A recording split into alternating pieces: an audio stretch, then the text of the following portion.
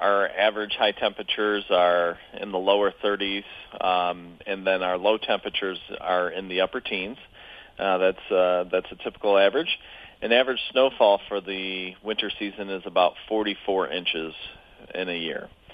For this year, El Nino is going to be the big player, and so we're looking at a better than average chance of getting to the above normal temperatures and below normal precipitation. So is El Nino why it'll be warmer and less snowy than normal? That's the primary reason. There are some other climate forcing that's going on, but El Nino is going to be the main driver. And with a strong El Nino, possibly one of the three strongest El Ninos on record, that typically leads to much warmer than normal conditions and slightly drier than average. If that holds up, I think at the very least we're going to be seeing a winter that's completely different than the last two winters, and there's some potential that this winter you'll be wondering if we're really in the same place on the same planet. Now, in layman's terms, what is El Nino, and how does it affect our weather? Well, what El Nino is the warming of the waters off of South America and the Pacific Ocean.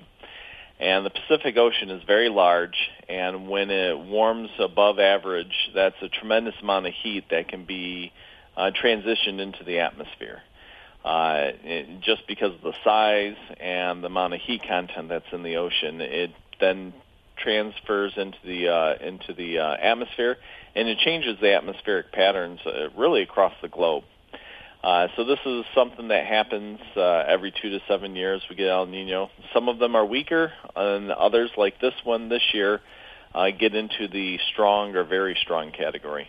Now, we may also hear the phrase polar vortex this winter, but it doesn't necessarily mean what people might think it means. It actually, if I read this report right, will contribute to our warming.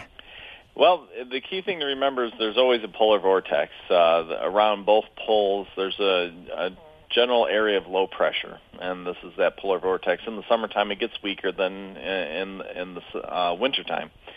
And then during the winter, that polar vortex can take on different characteristics. It's not necessarily intuitive, but the stronger the polar vortex is, the more locked it is over the North Pole.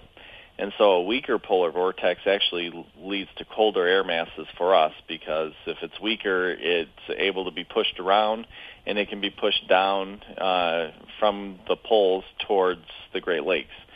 So with a strong El Nino, that tends to lead to a stronger polar vortex, which keeps it more locked around the North Pole.